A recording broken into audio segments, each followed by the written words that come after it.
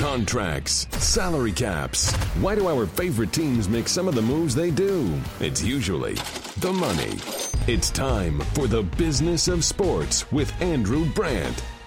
Hey, boys and girls. Welcome to another edition of the Business of Sports with Andrew Brandt. It's brought to you by BetOnline. NFL, college football, now the McGregor UFC fight. It's the best time of year in sports, so don't miss out.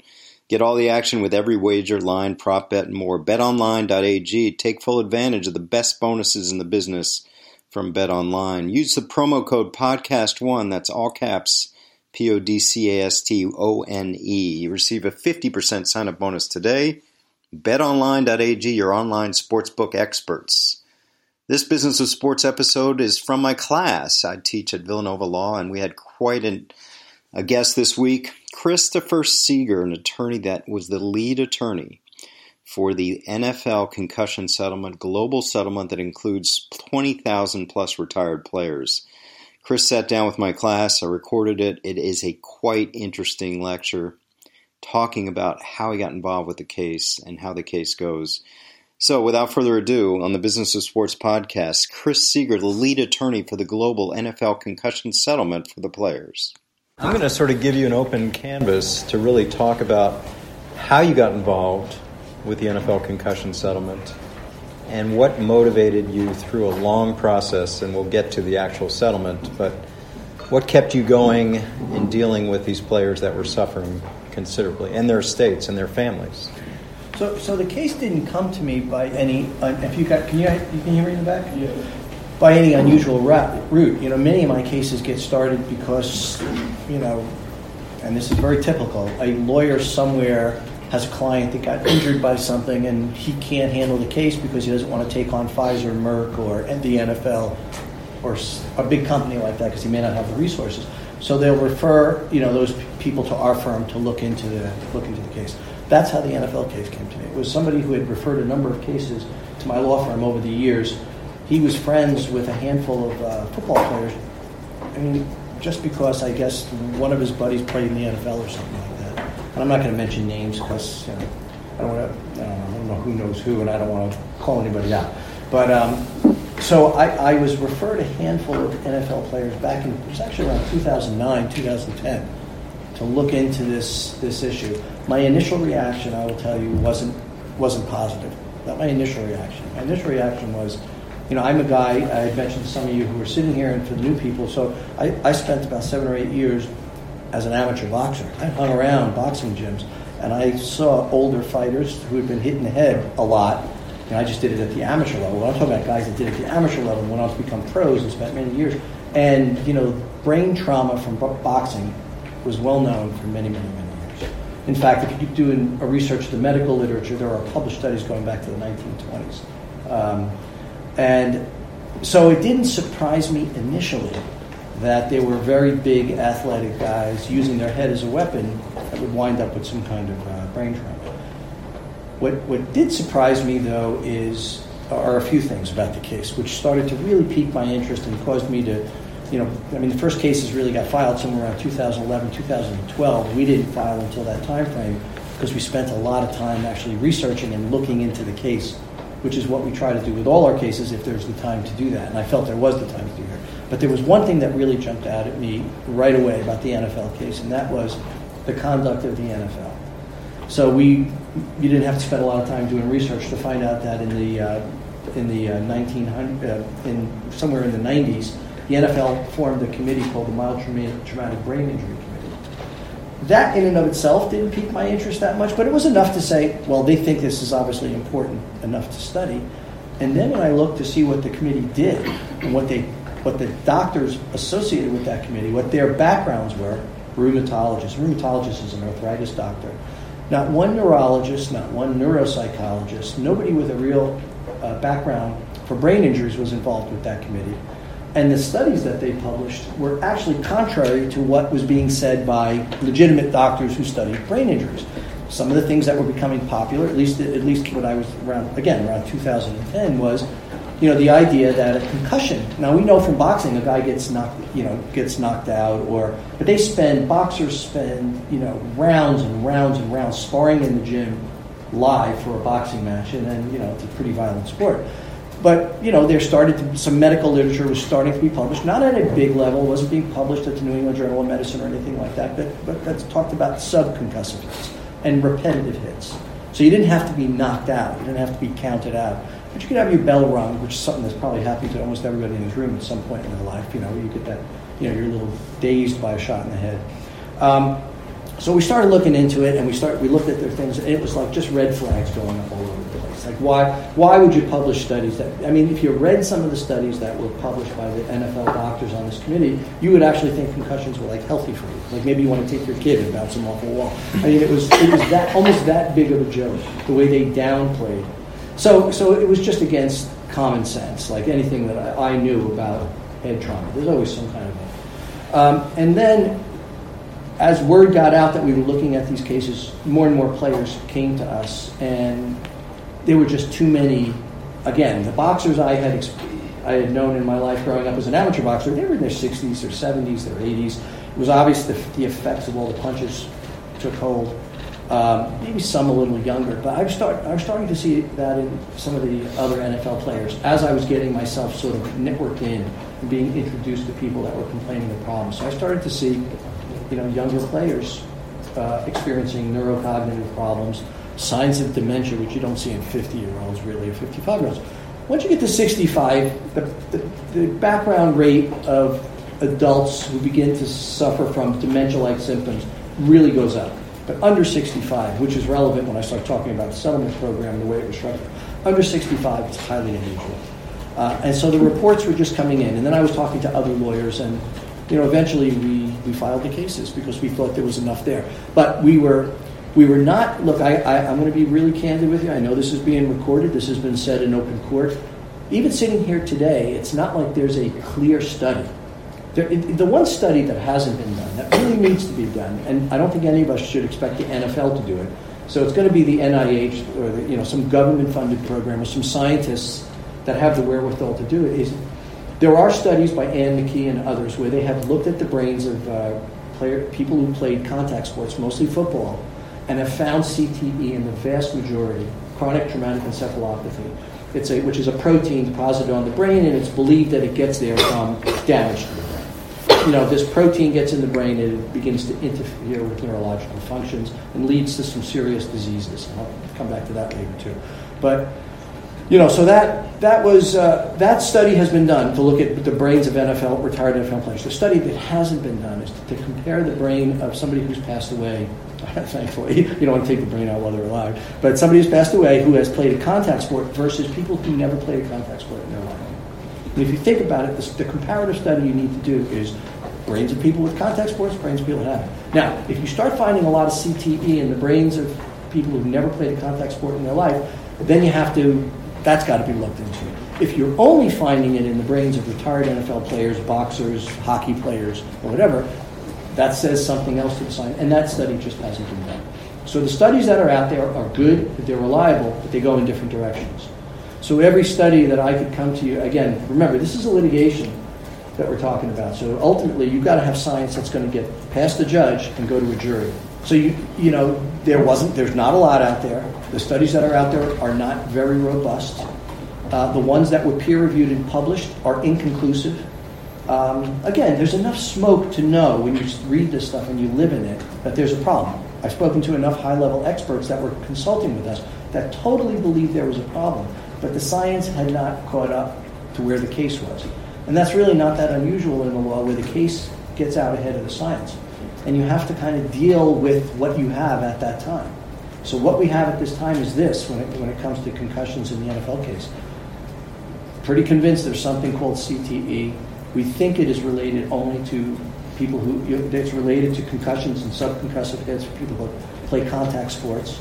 Not completely conclusive and sure what the causative role is there. Are there other factors that could be at play? Other things, other comorbidities, being overweight, drug use. There are a lot of questions that are open about it. And there was a really good chance that if the case hadn't settled, and I'll talk about this, there was a big motion that could have dismissed many of the cases right up front involving preemption, which was a motion to dismiss the cases from the tort system, take it out of the legal system, and send them into arbitration. We can probably talk about that in a second. But the big question would have been, even if we survived all that, were these cases triable? And the thing that made these cases very difficult was up until we knew about up until people became generally aware, and I have to give credit to the Fainaru brothers and some of the reporting. A lot of good journalism starts really big lawsuits, and this was definitely a case, in my view, where the media and the journalists who were looking into this were way out ahead of everybody and asking really important questions that led to people like me, lawyers, doing some research, looking into it, and filing a case. But there was a big question about how many of these cases would be triable. So there's 22,000 retired players that are involved in this settlement. 5,000 of them filed individual lawsuits. Many of those players played in the 60s, the 70s, the 80s. So automatically, you guys haven't been to law school that long, but you see a statute of limitations problem, right? I mean, there's a limited amount of time that you can bring a claim. Even in states where they say you had to know what caused your injury or should have known, it could have been a problem with the statute of limitations for a player who retired in 1975, let's say. On top of that, up until people generally became aware of this problem in the NFL, there really were no records. I mean, there were virtually very few records of concussions that occurred in practices, because nobody in the 80s and 90s and 2000s and early 2000s, the trainers were not really stuff. Right or wrong, just wasn't a record of it. It's like we all know players get concussed, but a lot of it was happening in practices, and I don't know if any of you guys have heard this stuff, but some of these teams used to have some really hard practices. You're aware of the famous stories about the Chicago Bears and how hard the practices were harder than the games. And more players were hurt in practice or knocked out in practice than in the game. And then you had players that only practiced and never played in the game. And then, you didn't have a highlight reel of everything that happened. You didn't have a medical record proving you were concussed. You would need a doctor to say that concussion or those concussions in the NFL caused your problem, as opposed to the 4 years you played in college, the years you played in high school and middle school, and Pop Warner football. So you're starting to see that there are causation issues in the case, all over the case, which doesn't mean that we lost heart. We didn't. I mean, this ultimately is going to result in about $1.5 billion going to people who need it the most. The retired NFL football players that are suffering the consequences of their years in the NFL. But there was only going to be one way that 22,000 retired players were going to get to some kind of a benefit, whether it was testing or compensation, and that was going to be through a global settlement. Because if we had gone the route of litigating all these cases, some would have won, but many would have lost. And many wouldn't have even seen the courtroom. So that's what we were dealing with. And the basis of the suit, they've read the master complaint. Things like fraud, concealment, misrepresentation. You mentioned the people who've seen League of Denial, people who've seen the movie Concussion. That's the era we're talking about. So your basic premise was the NFL knew about the science, ignored it, and should have told the players. Yeah. Because obviously you're going into a game, you're going to get hurt. It's physical, it's contact. But you're saying they didn't know the future risk, brain trauma, and that was concealed and fraudulently held from them. And covered up. I mean, they went as far as, like I said, publishing studies that purported to be medical literature. This is very tobacco-esque in many respects. Yeah. And this is what the tobacco companies did. They got doctors to publish studies early on. They got doctors to publish studies saying smoking's not bad for you. When the Surgeon General came out and said there are this many, people, the incident rates among smokers versus, they published their own studies saying that's BS. Well, the NFL was going down the same path. I mean, that's what we saw. It was a cover-up, and there's nothing short of it. So we did have claims of fraud and fraudulent concealment. I mean, again, the complicating factor was that the real sweet spot in the case were the 90s to the early 2000s, and there were players that played before that time and after. So, again, I bring this point to you because I think of myself, as a lawyer, I think of myself, and I make this analogy all the time, is that I'm at times in the War Department, and at times I'm in the State Department. I have no problem trying cases against any defendant, and I've tried a number of them. But when you switch over to the State Department, you're looking for a solution, and the solution has to benefit everyone in some respects. So, in the NFL litigation, I don't know if you want to go into talking about the settlement at this point, but that appeared to be the best. Not appeared to be. It was without question the best route to go, which was a negotiated resolution that would solve, in some respects, the problems the NFL had by making them pay a lot of money and taking care of these players. And it would allow players who probably had a weak case that would never get to a jury, or if it got to a jury, couldn't win, still receive compensation and benefits under the settlement. So you engage in settlement talks with NFL owners? Is that who is doing the settlement, or are there lawyers, or how does that work? Yeah, so we talk, I mean, it's very rare, as folks may know, for lawyers to talk directly to clients. So we spoke to the attorneys, Brad Karp from Paul Weiss, who is an outstanding defense lawyer, represents Citibank and a lot of big corporations, and a very good lawyer and very honorable, was representing the NFL. So most of my negotiations was with Brad and his team, and he was with me, and for him, with me and my team. Behind Brad, though, we were very much aware that there was an owners negotiating committee, and we knew who was on the owners negotiating committee. It was clear that they were heavily overseeing what was going on in that negotiating room. In fact, at one point, there was a mediator appointed by the name of a former judge by the name of Lane Phillips, who did actually go many times and go meet with the negotiating committee, and I believe had at least one meeting with Roger Goodell directly. So in trying to help mediate the resolution of this case, which, you know, for a few months was really night and day and pretty much around the clock. And when you're negotiating this settlement, you're representing the interests of thousands of players and I suppose hundreds of lawyers. Yes. How is that all swelled up to you to then represent to the league all these competing interests? I'm sure you had lawyers that did not want to settle, didn't like your settlement, didn't like what you're doing, got to get CTE in there, everything. You're dealing with that. I mean, that's one of the most difficult things about leading a case. I mean, it really is multi-dimensional chess, because you're not just, when you're leading these big complex litigations on the plaintiff or the defense side, you're not only dealing with the problem in front of you, but you are dealing with, there was a judge in Philadelphia by the name of Anita Brody who appointed lawyers to lead the case. I, together with a Villanova alum, Saul Weiss, were co-lead counsel in the litigation. So we basically had a representative government. There were hundreds of law firms out there representing thousands of NFL players. So that's always in the background. And so you have to deal with them and their concerns. You have to deal with the problem in front of you, which is the NFL and their negotiators, and then you got other things going on, legal issues going on. So you have to do it. But I would never support a settlement in any case unless I believed 100% in my heart and soul that I got the last nickel I could get and I got the best deal I could get. Once I get to that point in my head, I don't care what the problems are. I'm pretty much convinced at that point that whatever the problems that are bubbling to the top and whatever's motivating those problems are going to go away when people study the deal and realize and really think about the issues, and they realize that this is the best way to go.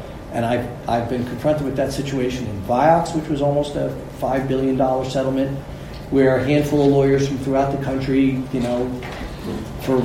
mostly for reasons that would have benefited them personally, not necessarily their clients. You got to at some point look at the deal and say, can I really turn? At the end of the day, I'd like to get a little more money for my fees, but can I turn down this deal for my clients? And I try to negotiate these deals to the point where when the lawyer asks himself that question, even though he's not involved, he has to say, I got to take the deal. Just ethically, it's a good deal for my client. So talk about the settlement, and you've dealt with a lot of class actions, and there's sort of grids of what's payable, how much commensable. Mm-hmm. So it seems to be sort of if you've had these kind of injuries for this playing this long at this age, then it goes into a grid or formula. Yes. You could talk about that for a minute. Yeah, so we do have what's been referred to as a grid or a matrix. And what it is, it's a chart that basically told any retired NFL player that wanted to see what he would get out of the settlement, that if they had a certain condition, or if their loved ones were looking at it, their wife or their kids, if they had a certain condition, based upon their age and the years played in the NFL, they could see how much money they were going to get. So, for example, if a player came down with ALS, and by the way, just let me drop a footnote there, in this settlement, no player has to prove that they had a concussion or that any concussion or concussions in the NFL caused their problem. The NFL was prepared, and we got them to waive those requirements, which, if you think about it, is a pretty big deal, to waive causation. Why would they do that? I can talk about that in a second. I mean, the bottom line is, really quickly, they wanted global peace. The only way they were going to get global peace, meaning they weren't going to die a death of 1,000 cuts, where they have to try thousands, win, lose, or draw, I got to try thousands of cases, was to do it all in one vehicle. And the vehicle was under, I don't know how many of you have taken, I guess you all have taken civil procedure at this point. Have you studied Rule 23, the class action rule that allows you to certify a class action with similar claims and facts? Well, that is a great tool and a device, but it has really been not used that much for reasons I'm not going to get into in this class because it's complicated, but there's a Supreme Court case called Amchem. It made it very difficult to use Rule 23 to settle class actions involving personal injuries on the theory that they're so different. Everybody's injury is so different, it's hard to aggregate them that way. So the fact that the NFL needed global peace was something that worked to the advantage of players. That enabled me to do a couple things. To negotiate a very rich deal with big compensation awards for certain injuries like ALS, dementia, Parkinson's, and Alzheimer's. So if you have an opportunity to go online and look at the settlement, if there's a player 45 years or younger that develops ALS, no causation requirement. If you're a retired NFL player and you played 5 years or more, you're going to get $5 million. If you developed dementia at 45 or younger, you're going to get $3.5 million. So these are big, rich awards that can change, tax-free, that can change people's lives. The other side of that equation is that I mentioned this earlier. If you're 65 or older and you develop dementia, the award goes way down. And that reflects some real-life realities, which is that in the general population, as I mentioned, over 65, the background rates of dementia shoot up. But in this case, the awards are not that big, but you still get an award. And the theory is that if you're 45 or 50 or 55 and you've developed one of these things, that's really rare. We went to the Center for Disease Control website. We hired economists. We hired the best actuaries that we could get. And we modeled these things out by collecting all the public data, and not just public data, but we did have some things from the NFL. The Michigan study that they had done, which had a really surprising result from the NFL standpoint, because although the numbers in the Michigan study that they had sponsored and paid for had low rates for Alzheimer's and dementia, the ALS rates jumped off the page. They were like 19 times higher than the general population, which helped us fit ALS into the program. But again, so what we tried to do is balance that. But we simplified it. Now, there were if this was not settled as a class action, why this is relevant to young lawyers, we would have gone a different route, which is what we typically do in the pharmaceutical cases, and there would have been these complicated systems of pluses and minuses. If you smoked, you get a deduction. If you're obese, you get a deduction. If you had heart disease, you get a deduction. Because all of those things are implicated in neurological problems down the road. We were able to get rid of all that because we had to really keep it very simple in order for the case to be certified as a class action by Judge Brody. It was appealed and went through the Third Circuit. They upheld it, and then it went up to the Supreme Court, and cert was denied. So it's now a final result. But the architecture of the deal was such that we had to simplify it so that would happen. Again, why I say that worked to the benefit of the players is if you began to grid this out in the way you would in a pharmaceutical case, with all those pluses and minuses. Many players smoked. Some did legal drugs, but some legal drugs are implicated. Some did illicit drugs. Some were morbidly obese. All of those things would have been used to reduce the amounts that the players would have ultimately received. And again, in exchange for global peace, because settlements are a give and take, we were able to do better for the players, get them more money, and eliminate those kinds of deductions. We'll get back to Chris Seeger, the lead attorney for the players in the NFL concussion settlement. First, a word from Lightstream. Have you looked at your credit card? Been shocked by the interest rate? Lightstream. You can roll all your credit card debt into one monthly payment at a lower fixed interest rate. Lightstream offers credit card consolidation from 5.89% APR with AutoPay. It's lower than the average credit card interest rate, which is over 18% APR. So you can get a loan $5,000 even to $100,000. You can even get your funds as soon as the day you apply. Lightstream believes people with good credit deserve a great interest rate. My listeners get a special discount on top of Lightstream's already low rates. The only way to get the discount, go to lightstream.com/bizofsports. Spell out the name BIZOFSPORTS, all caps. Lightstream.com/bizofsports. Subject to credit approval, rates include 0.5% auto pay discount. Terms and conditions apply. Offer subject to change without notice. Visit lightstream.com/bizofsports for more information. Back to Chris Seeger. You talked about some of the compensable diseases, ALS, Alzheimer's, Parkinson's. You mentioned it briefly earlier. One non-compensable disease is CTE, and that's getting a lot of attention. A lot of NFL players, former NFL players, found to have CTE in their brains upon dying. A study out of Boston University. So the critics coming to you about, hey, it's not CTE. How do you respond to them?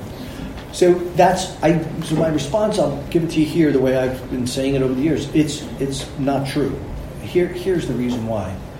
And I think you guys are going to see this, but people who were objecting to the settlement refuse to accept this. We did not include CTE in the settlement. We do have CTE in the settlement. For any player that died prior to the approval of the settlement and had a pathology report showing he had CTE, they get compensated.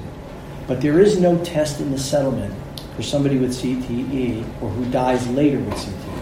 And there's a reason for that. One is it wouldn't do any good to the living players because you cannot test for CTE in a living player. They have to take a piece of your brain to do that, and you have to be dead. So that was a problem.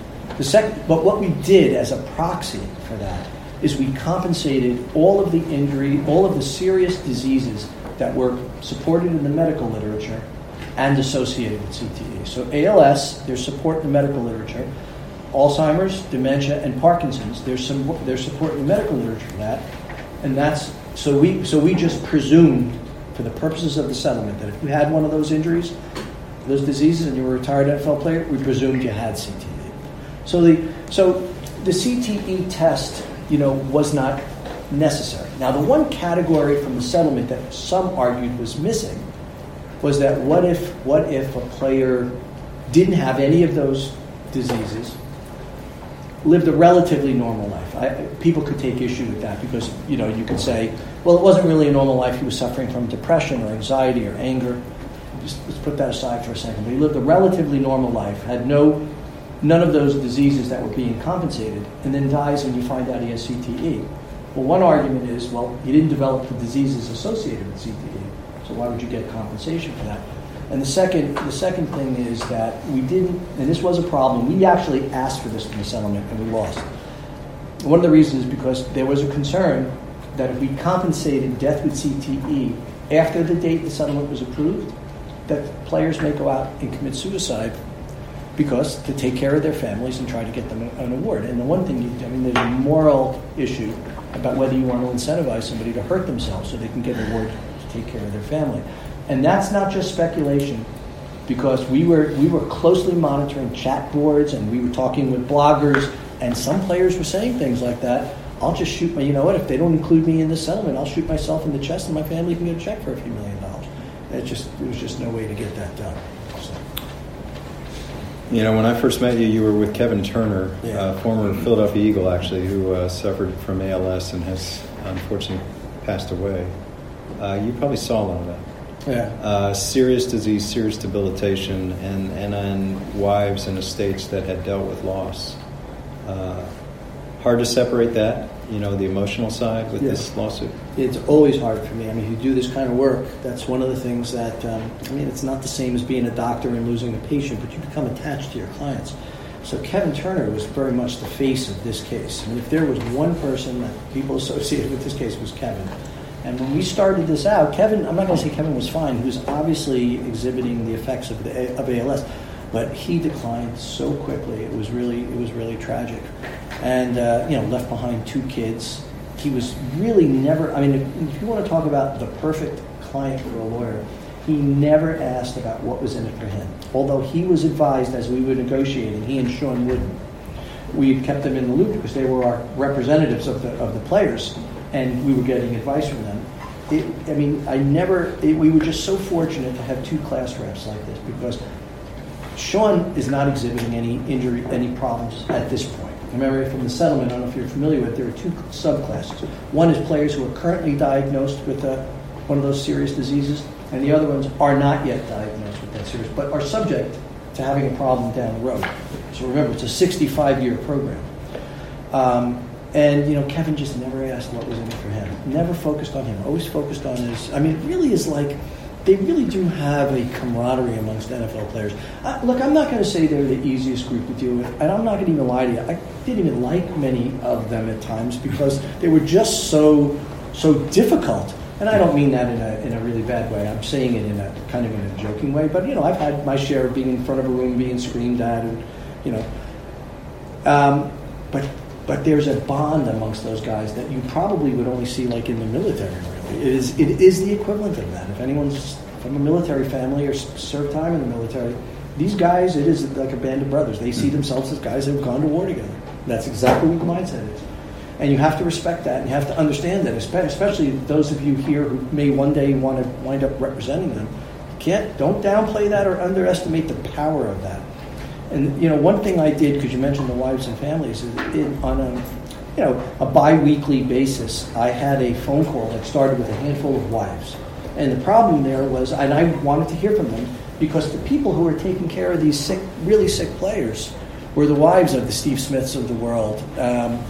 And others who were really, it was the wives and the family that were bearing the brunt of the dementia and the Parkinson's and the Alzheimer's, because they're not leaving these guys, they're taking care of them, and they're continuing to show them love and caring. So I started to have a phone call, with just a handful of wives and children of NFL players, and that built up to a much larger call, and we would do it on a regular basis. So I really got to, learn the impact on the families of what was going on.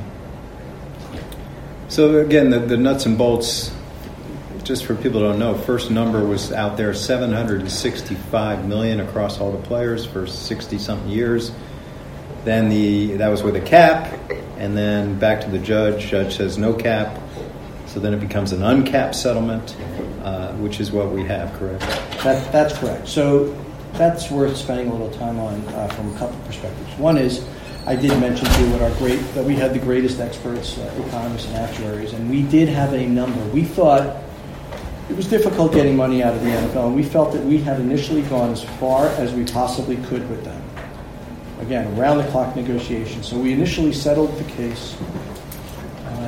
I don't remember, I think it was $765 million. Do I have it on my cheat sheet here? No. So $765 million. And now, so if you were paying attention, you're probably sitting there going, oh, wait a second, you just said it's going to be over $1 billion.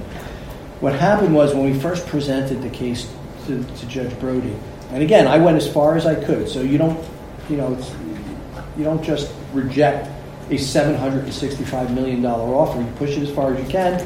That's as good as we could. We believed, based on our models and our assumptions of how many players would come down with these diseases, and that money being invested over a 65-year period of time. It was very complicated. Well, we believed we had enough. We knew that $765 million would turn into about $1 billion over time if it was invested properly in that.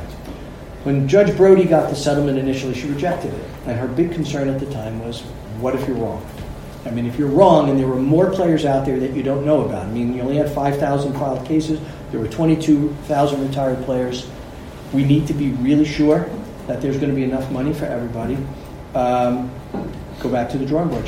She rejected the first settlement, which led us back to the negotiating table with a new special master who had somebody Judge Brody had appointed, was a former Kohlberg-Kravis partner. I don't know if you know who Kohlberg-Kravis is, but they're one of those big powerhouse Wall Street investment banking firms. So this guy had that kind of a background. And we negotiated for another 5 or 6 months, and ultimately were able to convince the NFL to uncap the deal. It was never going to be approved by her cap.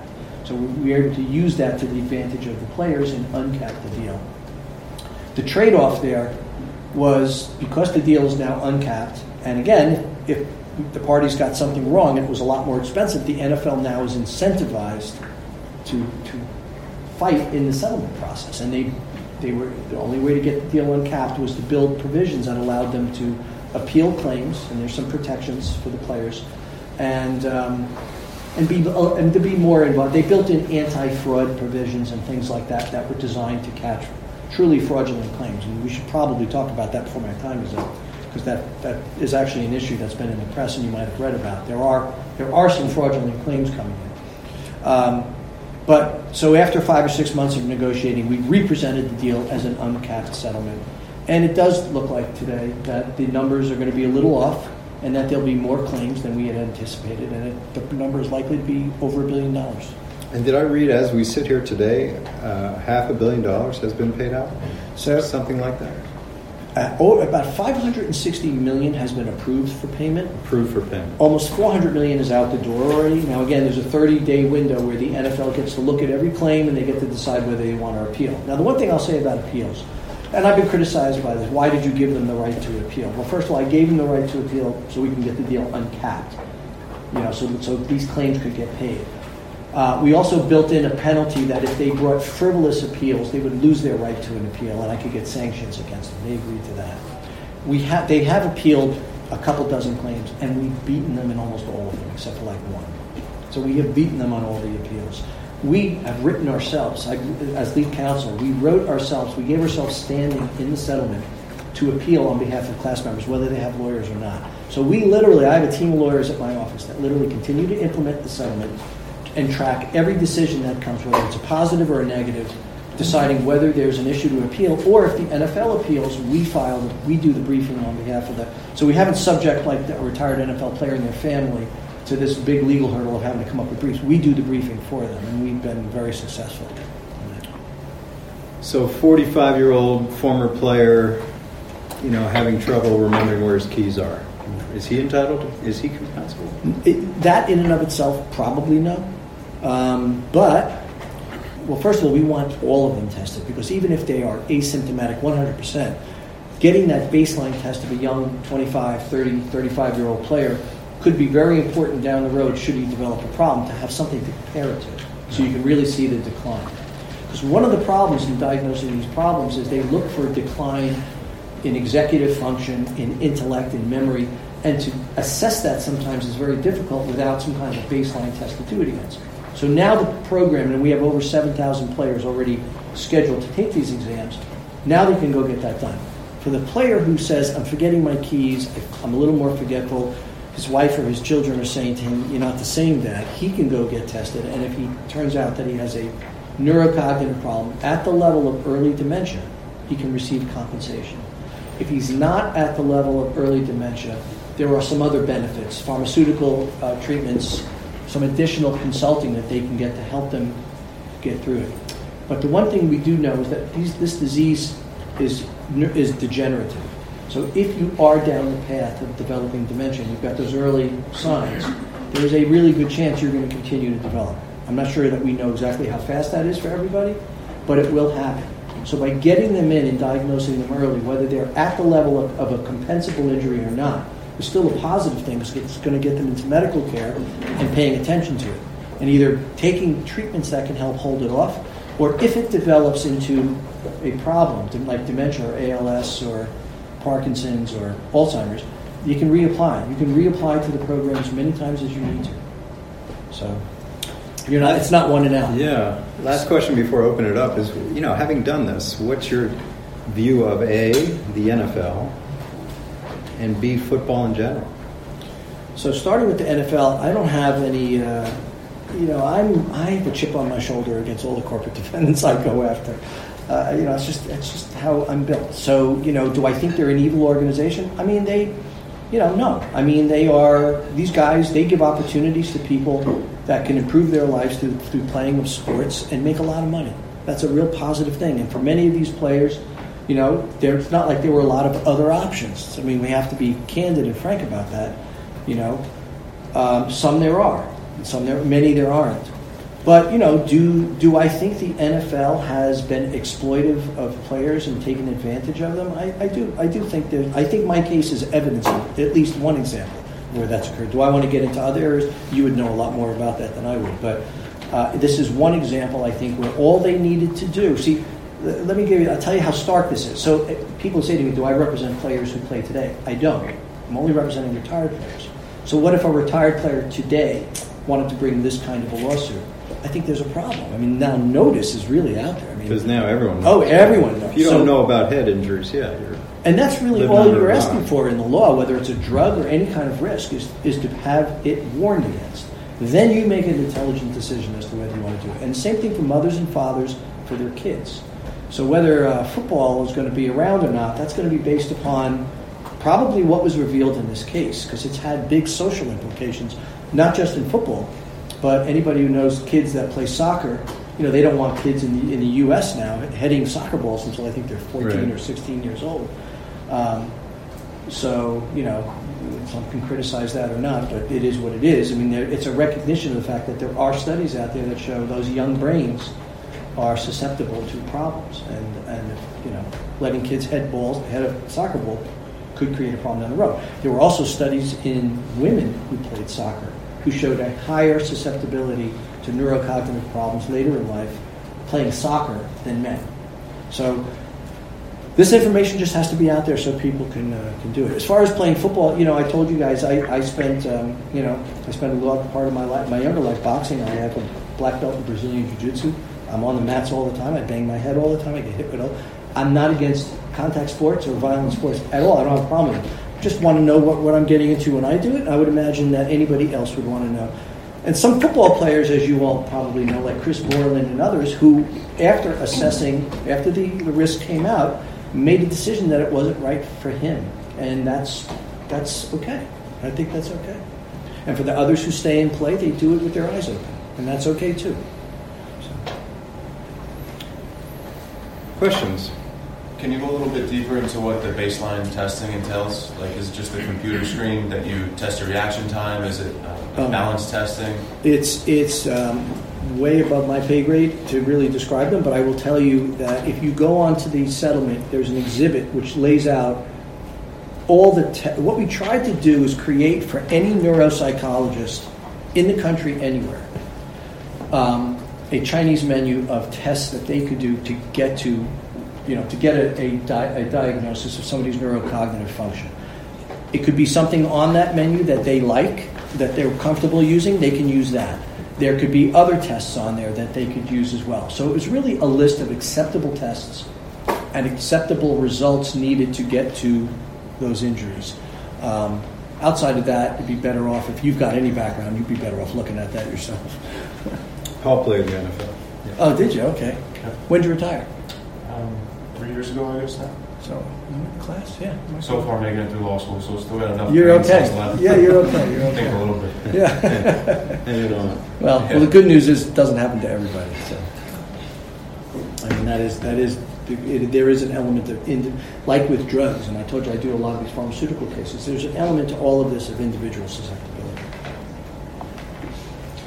State your name and go ahead. I'll let the professor call it.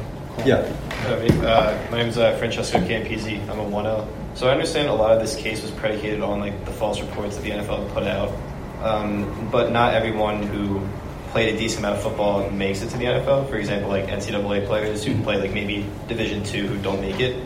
Do you find that the NCAA might be facing a similar type of settlement case because they do get a lot out of these players? So there are lawsuits against I'm not bringing them, but I'm not involved. But there are lawsuits against the NCAA. One was settled for a fraction of what the NFL case went for. I mean, it involved probably about 100,000 or so athletes that played college sports, and I think there's a $75 million fund for testing.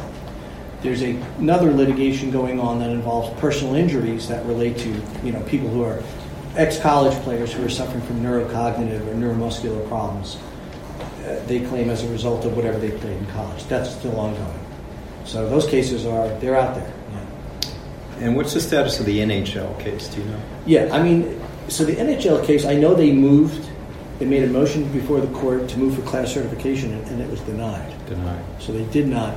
And that's another thing about class actions that you may, if those of you who studied Rule 23, there are different standards for certifying a litigation class versus a settlement class.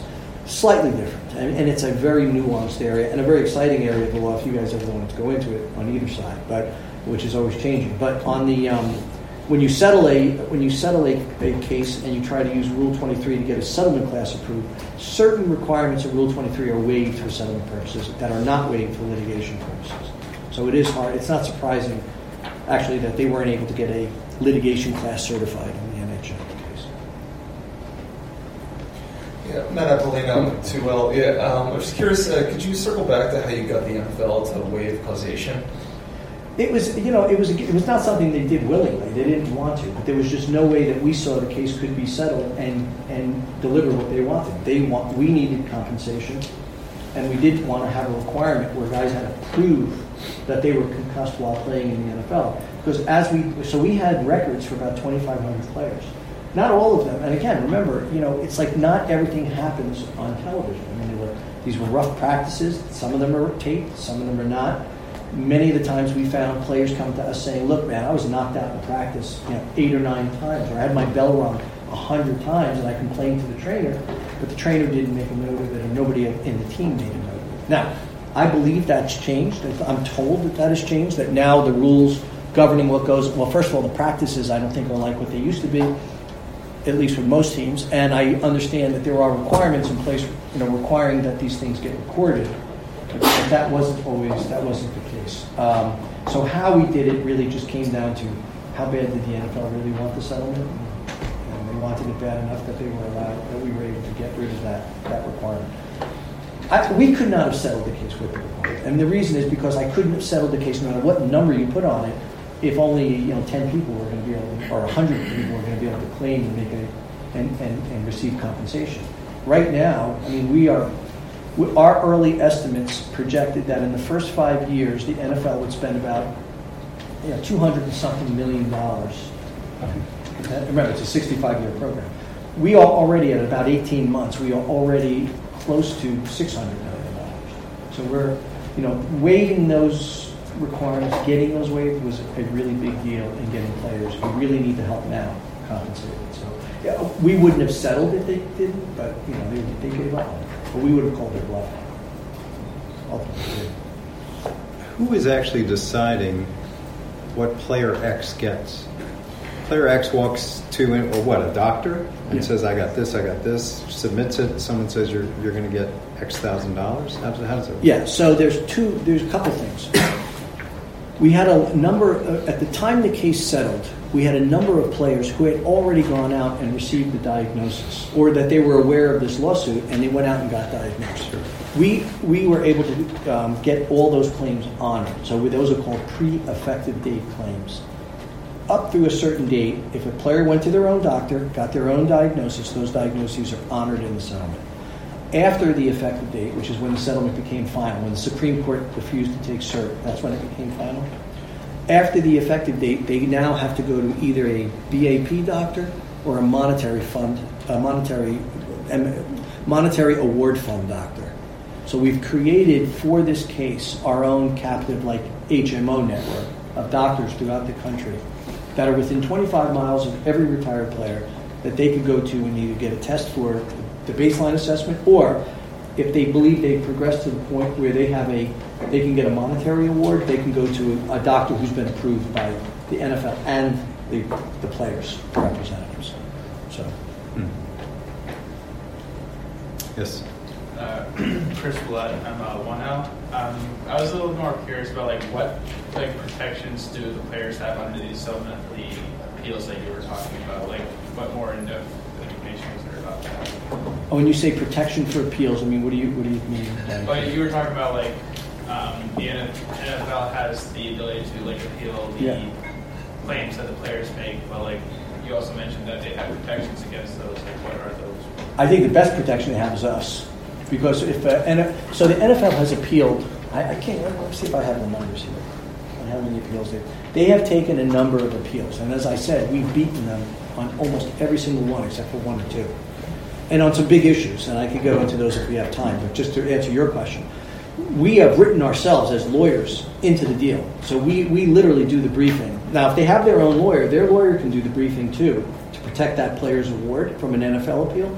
But we also can weigh in. Even if they have a lawyer, we can still submit our own brief. The reason we wanted that is because I negotiated the deal. My people in my firm know the deal cold. And I didn't want somebody who's new to the deal and didn't understand some of the nuanced provisions, because in a settlement there are always nuanced provisions because it's a give and take. I didn't want somebody else to be, come in cold and not really understand what was the purpose of a certain provision that we put in.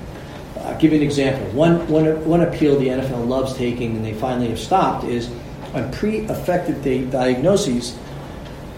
there's a requirement that we'll honor a pre-effective date diagnosis from an outside doctor, but it's got to be generally consistent with the program set up in the BAP or the MAF. And that just simply means you can't have some crazy testing regimen you did. It has to be kind of generally recognized, and if it's reasonable, we'll accept it. The NFL took the position in appeals that it had to be identical to what we set up in the BAP program, and that was not what identify BAP baseline assessment program.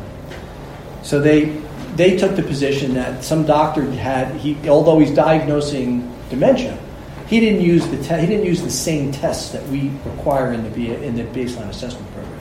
And our position is, that's why we negotiated language like it had to be generally consistent. It didn't have to be identical, and the court has ruled our way on all of those and has honored those diagnoses. So, I mean, we knew once the deal became, you got to be realistic. Once the deal became uncapped, now they really had to fight to keep as much of their money in their pockets as they could. We were prepared for that, and that's why we were involved in these appeals. But I mean, like I said, the good news is we're winning. So.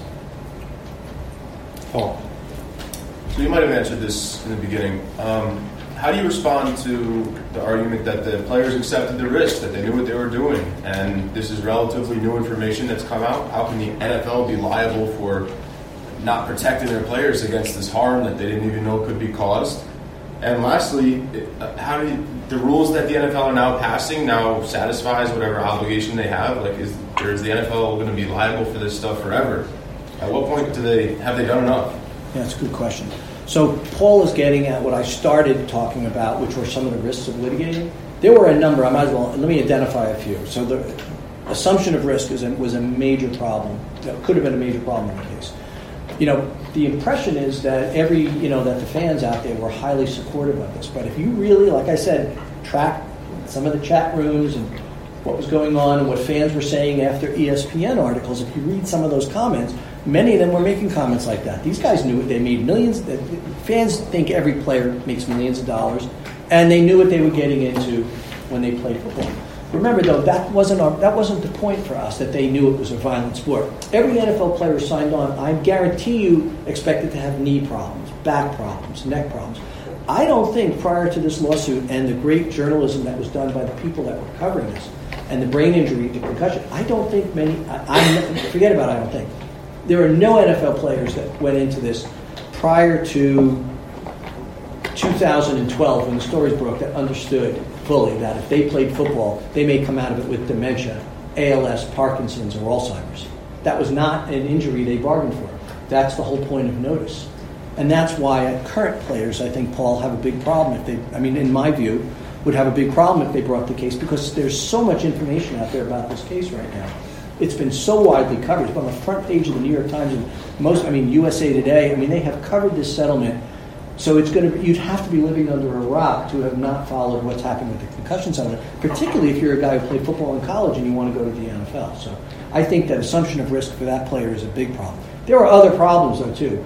Preemption was an issue. We talked about that.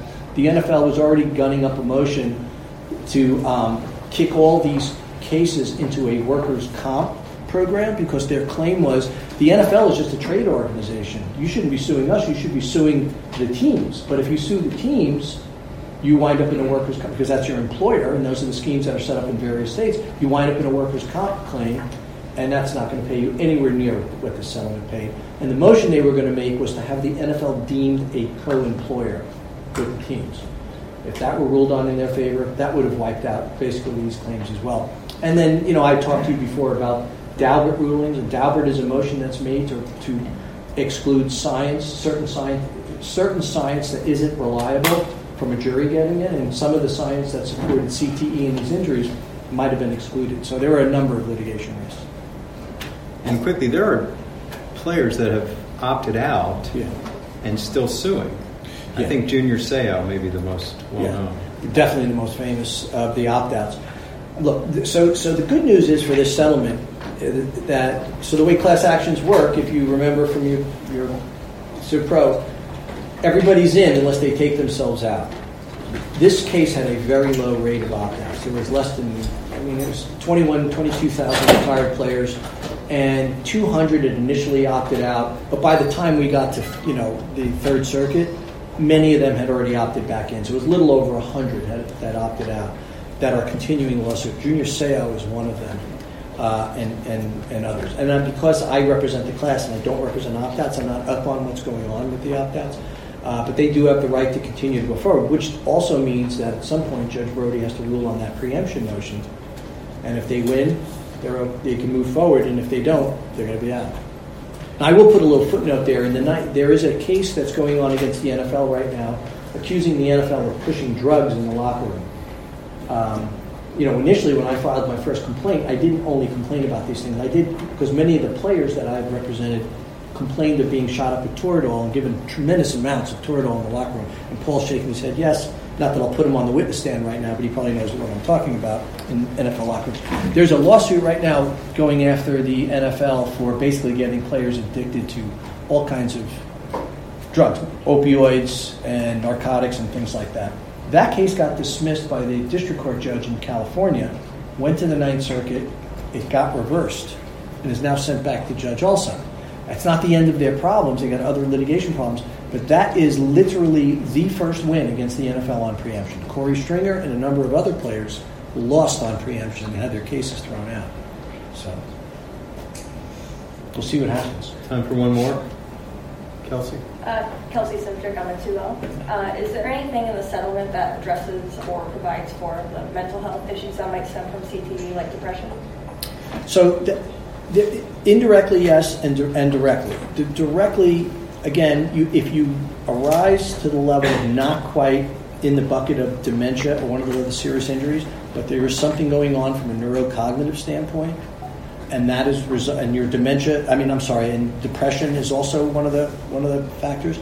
You can get some treatments. It's called a level 1. That's what we call in the settlement. There is some treatment that people can get for that, some counseling and maybe even pharmaceutical help from a doctor. Indirectly, I say yes, because the one thing so the NFL has a complicated system of benefits. And some of those benefit programs say that if you sue the NFL, you waive your right to get any of the benefits under the collective bargaining agreement. Now, candidly, that only is for players who are vested union members. Not every player has played long enough to become a union member. But for players who are union members and have vested rights under the CBA, collective bargaining agreement, there are programs in place to help with those kinds of things. We were able to get the NFL to waive those provisions so that they would get both their collective bargaining benefits and the settlement benefits. And I think there are some things in the collective bargaining agreements that would help with that. But look, I don't want to poo-poo or sweep depression under the rug. It was a big issue with the objectors in this case that we didn't. They felt that depression should have been compensated, and I'm not putting anybody down for that view. The problem that we had getting the NFL to compensate depression is that one of the number one selling pharmaceuticals in the world are antidepressants. It is a multifactorial problem that really does affect the general population. I mean, if you look at the background rates of people who suffer from depression, clinical depression requiring pharmaceutical help, those numbers are very high, and it's not just NFL players. It's a big problem. And then you throw on top of that the fact that maybe some NFL players have financial problems or drug problems. We just could not get the NFL to the point of compensating those injuries. And we've acknowledged that from day one, and those people had the right to opt out if they wanted to and continue their litigation.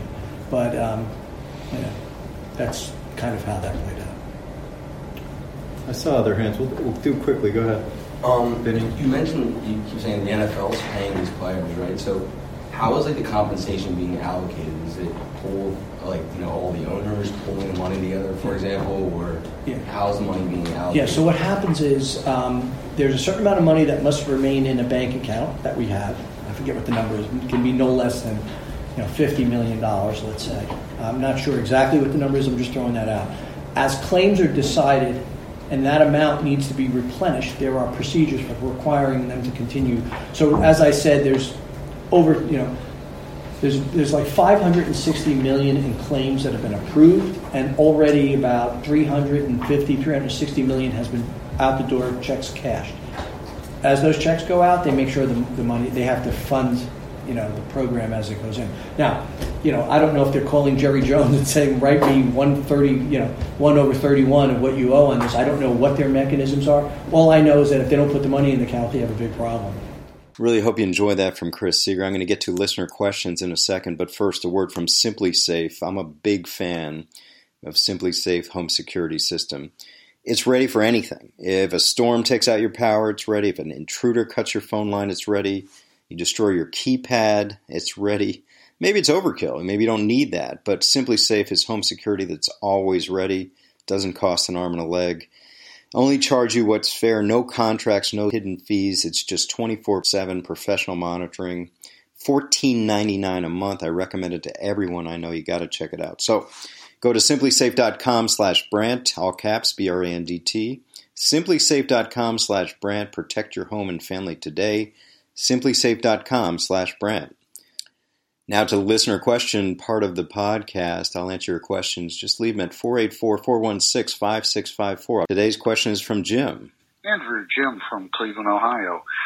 Enjoy the podcast and was wondering if Le'Veon Bell reports and the Steelers decide to make him inactive, does he still get paid? And does that still count towards service time towards his free agency?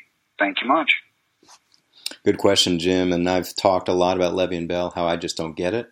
I don't know what he's doing now. He said he's reporting week 7 and during a bye week to try to get paid for that. And listen, the bye week and the week after, they could potentially have a roster exemption where he would not get paid.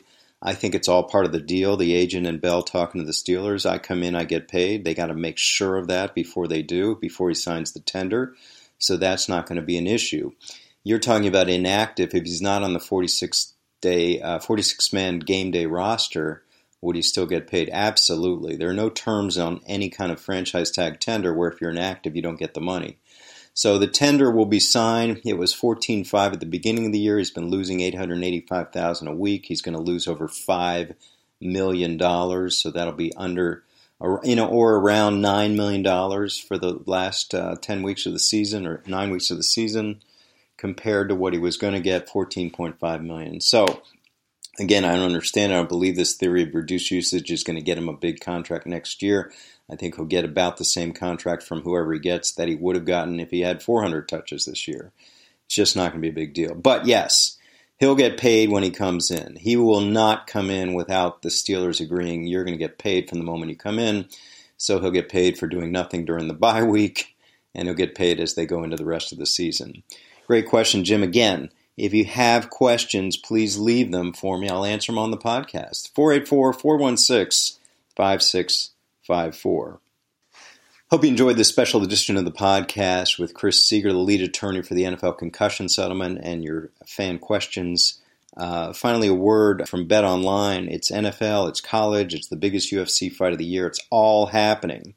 So don't wait any longer. Make your online wagers. Head over to betonline.ag. Take advantage of the best bonuses in the business. Use promo code PODCAST1. Again, all caps, PODCAST1. Receive a 50% sign-up bonus today. All wagers, props for the huge fight coming up, the McGregor fight. It all has you covered. So sign up today for a new account, 50% sign-up bonus. The promo code again, PODCAST1. Don't miss out. NFL, college, the McGregor fight. BetOnline.ag, that's BetOnline.ag, our exclusive partners at Podcast One Sportsnet. Thanks for listening. You can always follow me on Twitter at Andrew Brandt. Hear the podcast at Apple Podcasts. Give us a good rating if you would. And Stitcher, TuneIn, RossTucker.com, wherever you hear your podcasts. Thanks to Brian Neal, my producer, engineer extraordinaire, recording this. And I'll be back next week with another edition of The Business of Sports with Andrew Brandt. Thanks for listening to The Business of Sports with Andrew Brandt. Make sure to subscribe to this podcast so you never miss an episode. You can also get additional insider insight by listening to the Ross Tucker Football Podcast, Fantasy Feast, Even Money, and College Draft Podcast, all at rosstucker.com or wherever podcasts are found.